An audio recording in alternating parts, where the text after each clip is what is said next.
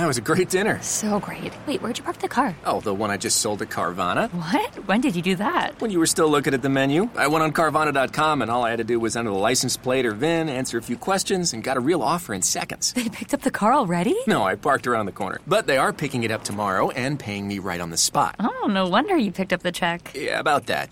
Thought we were going halvesies. Sell your car to Carvana. Visit Carvana.com or download the app to get a real offer in seconds.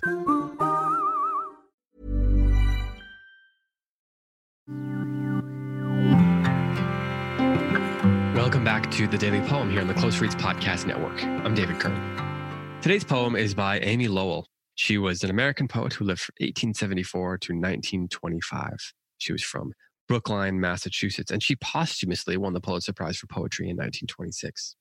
The poem that I'm going to read today is called Dog Days. Guess I have some summer poems on the brain this week. Goes like this. A ladder sticking up at the open window, the top of an old ladder, and all of summer is there. Great waves and tufts of wisteria surge across the window, and a thin, belated blossom jerks up and down in the sunlight. Purple translucence against the blue sky. Tie back this branch, I say, but my hands are sticky with leaves, and my nostrils widen to the smell of crushed green. The ladder moves uneasily at the open window, and I call to the man beneath, tie back that branch. There's a ladder leaning against the windowsill, and a mutter of thunder in the air. So, Amy Lowell was part of a movement in poetry called the Imagists. Imagism was the movement. 20th century. Ezra Pound was probably one of the more influential names you'll know in there, and he collected a lot of them for anthologies. They were sort of unsentimental, anti-sentimental in a sense in their work. The Imagists were. They were into things like directness of. They wanted their presentation, their images to be very direct. They wanted to have very specific economic language, and they certainly were experimental in their forms almost always, I think. I'm trying to think of a few examples off the top of my head. Almost always employing free verse. A characteristic feature of Imagism is its attempt to isolate a single image to reveal its essence.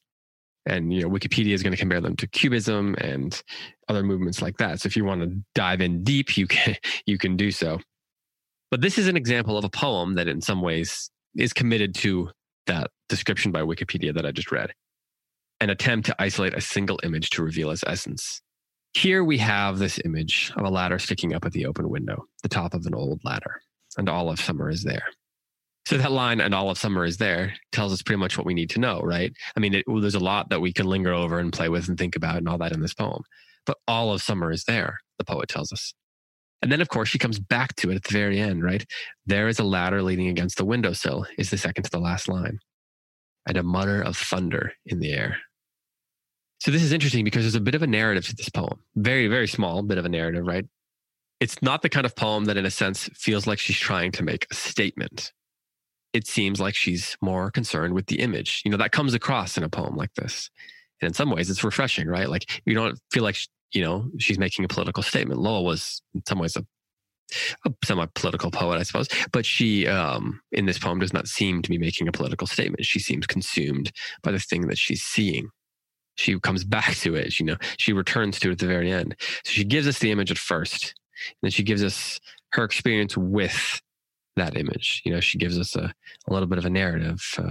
The wisteria surge across the window, and the blossom jerks up and down in the sunlight.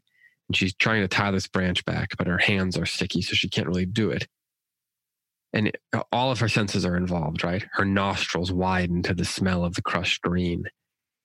And the ladder is moving uneasily at the window. And she calls to the man beneath, tie back the branch. So you kind of reveal as you're going that she's on the ladder. She's not in the window, which I think is really interesting. At the very beginning, you think, oh, maybe she's in the window and the ladder's sticking up at the window. But no, she's at the top of the old ladder. She is maybe, if she's in the window, it's because she's in the window from the outside. And then we get this little ominous bit at the end. There's a mutter of thunder in the air. So she's up on the ladder. She's trying to tie back a branch. She can't do it because her hands are sticky. She's on the outside. She's up high. And there's a mutter of thunder in the air. So I love the little drama that she sets there. And then she leaves us hanging so we don't know what happens next, which I think is kind of brilliant. So once again, here is Amy Lowell's Dog Days. A ladder sticking up at the open window, the top of an old ladder, and all of summer is there. Great waves and tufts of wisteria surge across the window, and a thin belated blossom jerks up and down in the sunlight. Purple translucence against the blue sky. Tie back this branch, I say, but my hands are sticky with leaves and my nostrils widen to the smell of crushed green. The ladder moves uneasily at the open window, and I call to the man beneath, tie back that branch. There is a ladder leaning against the windowsill, and a mutter of thunder in the air. This has been the Daily Poem. Thanks so much for listening. Be back tomorrow with another poem for you.